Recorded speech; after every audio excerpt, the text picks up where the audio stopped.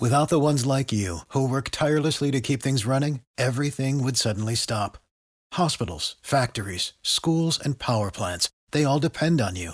No matter the weather, emergency, or time of day, you're the ones who get it done. At Grainger, we're here for you with professional-grade industrial supplies. Count on real-time product availability and fast delivery. Call, click Grainger.com, or just stop by. Grainger, for the ones who get it done. Welcome back to the Der Show. It's been a few days that I haven't seen you. Yesterday was Yom Kippur, so I was in synagogue. I do have to confess that for the first time in my life, I did some work on Yom Kippur. I'm pro bono trying to help a man on death row who's scheduled to be executed on October 10th. And so there were some emergency affidavits that I had to get in. And so I worked on it yesterday. I fasted. I went to the synagogue, but during a break in the synagogue, I did work on the affidavit. It's very uphill. It's very hard to save somebody who is so close to an execution date. I was just asked to help out a few days ago. So I'm up against a real time situation. So if I look a little harried, it's because I've been working very hard on this pro bono case. It's very uphill, but I can't not work to try to save him. He was sentenced to death on the basis of false information about a car hijacking that he didn't commit, fingerprints, DNA, and timestamp at his job evidence proves that the prior offense, the offense that gave him the death penalty, as distinguished from a life imprisonment, never did occur, and the prediction of violence was false. Well, I'll talk about that show in a future time. But it's been a very, very busy week. This was UN week. We live right near the UN, so of course we've been stuck in traffic every day, and that's been the bad news. The good news is, as the result of UN week, I got a chance to meet with Vladimir Zelenskyy, the president of Ukraine. I also had a chance to spend over 3 hours with Benjamin Netanyahu, having spoken at a rally in front of his hotel the night before in support of Israel. I then was invited to, my wife and I were invited to dinner with Sarah and Benjamin Netanyahu and a few family and friends. And I sat next to him and spent the entire dinner talking to him about judicial reform and other problems and crises that Israel is happening. And we'll talk about those things. This is Zelenskyy. I met with him. We had a talk. I also met with his chief of staff for about a half an hour. And we talked about a lot of things, including something that's in the news today, which we'll talk about. And then the dinner. Oops, upside down. Then the dinner. There's the empty plate with Benjamin Netanyahu.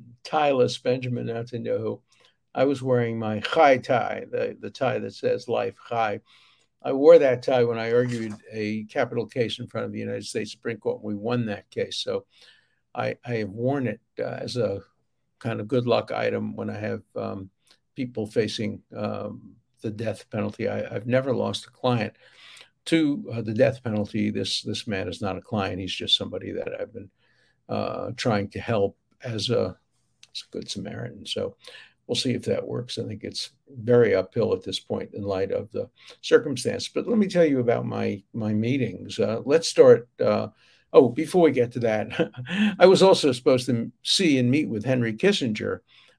He usually comes to the synagogue that I go to for Yom Kippur to recite the Yurtzeit prayer, the prayer for his deceased parents. But he's 100 years old, and he wasn't able to make it. Last year he made it, and I sat next to him, and we talked. And I've known Henry since 1964, I suspect, when I came to Harvard, and his son and my son were classmates and schoolmates. And so I got to know him just as Professor Kissinger. He became the Henry Kissinger only a few years later during the Nixon administration. And at the end of this week, I'm scheduled at least to meet on Zoom with Elon Musk. So busy week for an 85-year-old guy, and I enjoy it, and I also learn a lot from it. It's good to be able to learn when you're as old as I am. So let's start with my meeting with Zelensky. I met with him. I met with his chief of staff. It's interesting that Ukraine has a long, long history of virulent anti-Semitism, probably the worst in the world, and yet they elected as president a man who's fully Jewish. Both of his parents are Jewish, and his chief of staff's father is or was Jewish. His mother is Russian. And we talked a little bit about that because I come from a part of Poland, which is part of what's called Galicia. And Galicia extends both through Poland and Ukraine. And indeed, the man is what I wanted to talk about today, what I talked to him about as well. Yesterday or the day before yesterday, just recently, he was speaking in front of the Canadian Parliament, and the speaker, or the former speaker, he's now been forced to resign, the speaker honored a Ukrainian 98-year-old man who he said fought against the Russians. Yeah, but he forgot one small detail. He fought against the Russians as a Nazi. He was part of the Galician Nazi Waffen, and he killed and participated in the killing of many civilians, Jewish and non-Jewish. And as you've heard before in the show, the Ukrainian army, even today, includes some people who boast of their neo-Nazism. They wear symbols. So Ukraine has a Nazi problem. It's not anything like what Putin says. Ukraine is not a Nazi country. It's a relatively liberal democracy with the vast majority of people being very anti-Nazi, but it has a small group of people, including some people who are in one particular brigade that operates on the east border that wears Nazi symbols. And so there is a Nazi issue. This is going to surprise you. It surprised many people when I said this, including some of the Ukrainians that I met. Among the horrible countries during the Second World War, and almost no countries were immune from a fault. The French obviously deported and killed more people than the Nazis ever asked for. Holland, complicitous. But among the worst countries in the Western Hemisphere was Canada. Canada closed its doors completely to Jewish immigration. In fact, the Minister of Absorption had a book written about him. And the title of the book was based on a speech he gave or a statement he made. The title of the book is Even One is Too Many. He was asked, can't the Canadians absorb a few hundred, maybe a few thousand Jewish immigrants who are trying to come? The United States absorbed some, not enough. Roosevelt closed the doors to his everlasting disgrace, but at least some were let in. Canada didn't let anybody in. Maybe a few snuck in, but even one was too many. And then what do you think happened as soon as the Second World War was over? It opened its doors to thousands of Ukrainian Nazis, many of them escaping prosecution for their war crimes. And they were welcomed to Canada. They became very important parts of the farming community in Canada, the center of Canada. Canada has a large Ukrainian community. The vast majority of them are decent, good people. Some of them may even have helped Jews during the Second World War. But a lot of them, like this guy who was honored the other day, were Nazis and are Nazis. And so when it was made public, and it was very embarrassing, Trudeau clapped when he was honored. He didn't know. Zelensky clapped when he was honored. He didn't know. Zelensky should have known. He should have known better. When you hear about a Ukrainian hero who fought against the Russians in the Second World War, it doesn't take encyclopedic knowledge to know that almost certainly he fought in the Waffen SS Galician unit, which murdered all these people and were declared to be a criminal organization after the Second World War. And so, of course, the Speaker of the House fell on a sword. That's not enough. Canada has to do more. There has to be a reckoning First of all, Canada must immediately deport this guy. He came in under false pretenses. He didn't admit he was a Nazi. He didn't admit he served in the Waffen SS. So he should be deported. Yes, he's 98 years old. Sorry. He killed a lot of people who would be 98 today if they hadn't been killed at age 14 and 15, including relatives of mine. I lost a 15-year-old boy and a 16-and-a-half-year-old girl, among others, who were murdered in Galicia.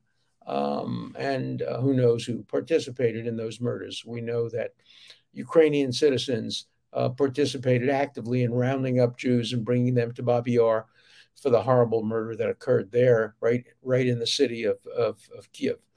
So there's a lot of reckoning to do. And I discussed this with the chief of staff, who understood that there is a problem. I briefly mentioned it, of course, as well to Zelenskyy. Zelenskyy is Jewish. He doesn't brag of his Judaism. It's not a part of his espoused biography, but he doesn't deny it. And the chief of staff similarly. But the fact that Ukrainians would vote for people of Jewish background, even Jewish heritage, in light of their history of anti-Semitism. You go to the middle of Kiev. What's the first statue you see? The first statue you see in Kiev is of a man named Khmelnytsky, who was probably the first mass murderer of Jews in history. In the 17th century, he killed tens of thousands, some people think hundreds of thousands of Jews. And he has a statue to him right in the middle of Kiev. And you know what else? See this?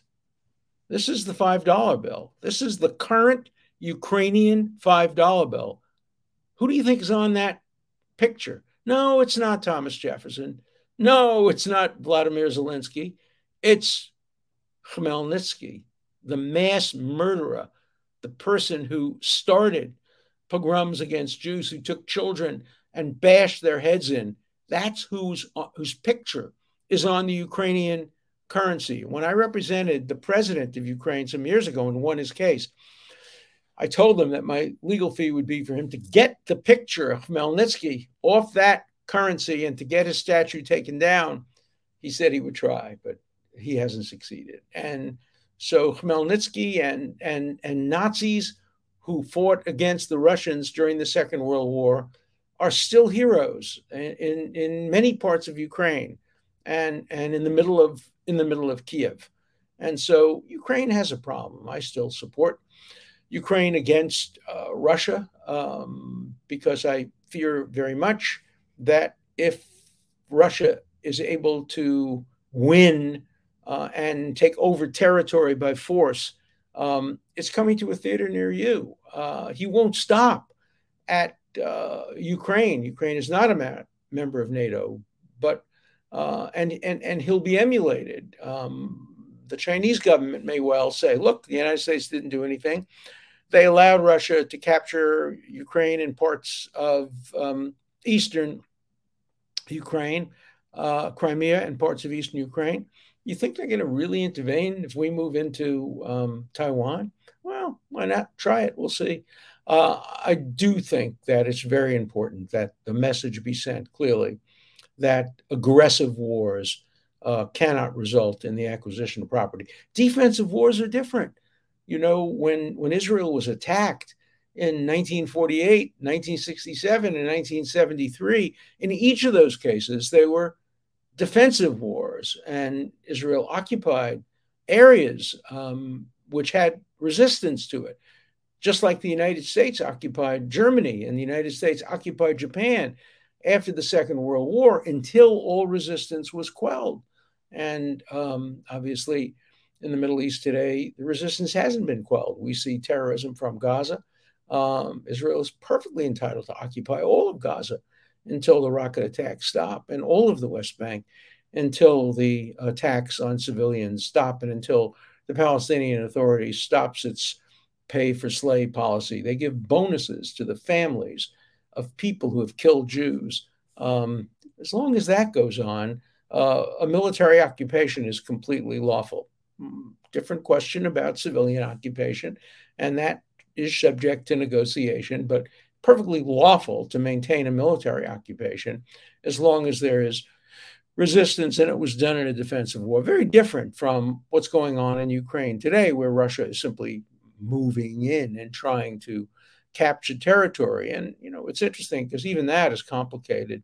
The Crimea, if there were a vote today in Crimea, very, very possible that Crimeans would say we want to be part of Russia. We're historically part of Russia. The Tatars have been generally pro-Russian. It's still disputed because the territory would have been captured by force. But the rest of eastern Ukraine, if they did a vote there, clearly the vote would be to maintain its status as democratic Ukraine rather than repressive Russia. So my conversation was fascinating with him, and we said we would continue to stay in touch. He knew the man I had represented in Ukraine, and Leonid Kuchma, who was the former president, predecessor, 3 or 4 removed from him, and we had some common friends as well among some Ukrainian patriots. So that was a very interesting meeting. Then my meeting with Netanyahu, of course, my meeting with Netanyahu is not my first, it's probably my 50th. I first met him in the early 1970s, and we've maintained a friendship for 50 years. And when I go to Israel, I generally have dinner at the home of the Netanyahus. In fact, Sarah apologized that the last time my wife and I were in Israel, she couldn't invite us to dinner because basically they've been thrown out of their house. The home of the prime minister of Israel is a slum. Nobody would want to live there. I'll never forget, we were having dinner one night and it was raining. And a few nights later, then Vice President Biden was supposed to come and have dinner in the same place. And it was raining, and it was raining on the table. And the helpers had to bring out buckets to stop the rain from, filling the house and the floor. That's the prime minister's residence. So they're fixing it up. And while they're fixing it up, we haven't had dinner at their house. The president's house in Israel is magnificent, but the prime minister's house is a shack. Hopefully there'll be a new prime minister's house built. But Bibi and I, we've had dinner many, many times, and we've always discussed candidly all issues. I don't always agree with him. I think he's been a great leader, particularly in terms of foreign policy. I don't support his current government. I don't support people like Ben-Gvir and Smotrich, who have had racist statements attributed to them, and I don't like that. And I wish he could have made a coalition with the former head of the Israeli armed forces, Gantz, but that hasn't happened. I still think that's a possibility in the not too distant future. We talked about judicial reform. He's moderate on that issue. If he could get his way and my way wouldn't be very far apart. We have some distance between us, particularly on the appointment of justices, but mostly we're on the same page. But he can't easily compromise because he has people on his extreme right that make compromise different if he wants to maintain his government. No different than in the United States. You think that Biden, and here you might disagree with me, you think that Biden really likes people like AOC and Bush and some of the others in the squad? They're making his life miserable. But he has no choice. They're Democrats. They were elected, and so they're part of his group. Nancy Pelosi posed with one of the most rabidly anti-Semitic members of Congress because she had to. And Benjamin Netanyahu formed a coalition because he had to. And that's the nature of politics, even more the nature of politics, when you have a parliamentary system in which you need coalitions to govern.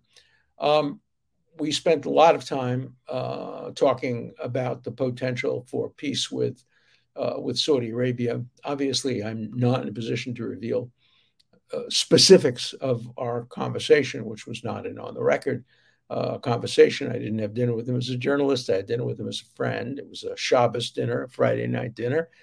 We made kiddush over the wine and a motzi over the bread, and it was a very, very friendly dinner. But because I was sitting next to him, we had a chance to talk very extensively and somewhat privately. And he was cautiously optimistic about the possibility of broadening the Abraham Accords beyond the handful of countries that now are having negotiations and dealings with Israel. Of course, there are many countries that are having dealings with Israel that don't even officially recognize it. Israel is the high-tech master of the Middle East. In fact, I went to Benjamin Netanyahu's speech at the General Assembly, and it was obviously about Iran, as it always is, but it was also about artificial intelligence. Now, Bibi may very well be the smartest leader in the world today in terms of just pure brain power, intelligence, education, learning. I mean, the guy never sleeps. He's called me at 2 a.m. and at 7 a.m. When I gave him a book once to read at 11 o'clock at night, he called me at 7, having read the book. I mean, the guy never rests, and he's brilliant and knows a great deal about modern technology and particularly about artificial intelligence. And we talked about both the benefits of artificial intelligence and the dangers in the wrong hands. And of course, the second most sophisticated country in the Middle East is Iran. They are technological giants alongside Israel. Israel is ahead of them technologically, but they are way, way ahead of any of the Arab countries. Iran, of course, is not an Arab country, nor is Turkey. They're both Muslim countries, but they're not Arabs. And their education system, both before the mullahs took over, especially before the mullahs took over under the Shah, was one of the best in the Middle East. And believe it or not, even with the mullahs making women, wear head dresses and putting them in jail if they don't, even with the reactionary religious forces, Iranian scientific universities' development is head and shoulders above any of the Arab countries, even the very wealthy Arab countries, obviously, like the Saudis, the Qataris, and others. And so artificial intelligence is going to play an important role in the Middle East, and Israel is, of course, after the United States, if not the second, certainly among the top handful of countries in the area of artificial intelligence. China obviously is up there. Great Britain is up there. Russia probably in some aspects of it, but not as much as China. And so those were our our discussions with Elon Musk coming up, and we'll talk about it obviously after it happens. Obviously, I'll be talking about free speech, censorship, the ability of bigots to have their voices heard on X, formerly Twitter, and a range of other issues involving free speech. He was anxious to hear my views on free speech. I'm anxious to hear his views. I've never met him. I've read a lot of what he's written, and he's obviously read some of what I've written. Otherwise, I don't think he would have invited me to participate in this event. And Henry Kissinger is my neighbor. He's in Connecticut now, but when he comes back to New York, I hope I'll have an opportunity to have lunch with him before he turns 101. So that was my busy UN week. Now, of course, the UN's General Assembly is done, and so we can go back to driving and walking in my neighborhood without getting stuck in traffic jams. We had one traffic jam. We went to see a play downtown, and it took us 2 hours to get back to our apartment. For every mile we went forward, we had to divert and take 2 miles backward. But we're back, and we see the UN out our window. And is it worth the billions of dollars that the United States supports the UN with? Is the UN on balance a force for good or evil? I leave that to you, but there it is. It's a reality, and I took advantage of it during the week of the General Assembly by meeting with two very important people in our current history, Vladimir Zelenskyy and Benjamin Netanyahu, and I'm the better for it, having learned quite a bit from each of those discussions. So let's now turn to some letters It is ridiculous that Israel ambassador was thrown out of the UN forcibly and that the Iran leader was able to speak when they say he is a butcher. My opinion, no leader should be treated as such. My opinion of the UN has no purpose, in my opinion. So, I was also arrested for protesting, not this year, but probably 10 years ago. I have a photograph of it. I was carried out of the United Nations when I started a walkout. When Ahmadinejad, remember Ahmadinejad, the man who said the Holocaust didn't occur and that Israel should be destroyed by nuclear weapons, when he got up to discuss the Holocaust, I led a group of people, including some people from Western delegations, to walk out. And then I challenged him to debate me on the Holocaust. And he agreed. He said he would debate me at Harvard. I said, we're not going to give you a platform at Harvard. You know where the debate's going to take place on whether the Holocaust occurred? It's going to take place in Auschwitz, right in the spot where the gas chambers were, right in the spot where you can see remnants of the crematorium. Let you deny the Holocaust at Auschwitz. Of course, he turned me down. And when I tried to ask him that question, I was taken away by the Swiss police. Fortunately, I had some people on my speed dial who I was able to call, and I was pretty quickly released. They would also try to kick me out of my hotel, but the hotel allowed me to stay. So it was not surprising that the ambassador from Israel, who very courageously held up the picture of this brave woman who died in an Iranian prison because she had the gall, the chutzpah not to wear the religiously obligated Muslim garb for women. She was independent, and the punishment for that was essentially death. And the ambassador from Israel held up a picture, and that apparently was in violation of some UN rules. I don't know what they would be, why you can't hold up a picture. He didn't scream or try to silence. By the way, I was silenced. I didn't tell you this part of it. So on Thursday night, I had dinner with Bibi on Friday night, a Shabbos dinner. But on Thursday night, I spoke at a rally in support of Israel in front of his hotel, the Regency Hotel in New York on Park Avenue. And as soon as I got up to speak, the group of protesters who were protesting Israel, Jews, Israelis who were protesting Israel in the name of so-called democracy, try to shut me down. They wouldn't allow me to speak. They started banging drums and screaming and making noise, just like the radical left at Stanford did when a judge tried to speak there. They didn't want anybody to hear what I had to say. So instead of talking to my audience, I immediately turned to them, the ones who were shutting me down.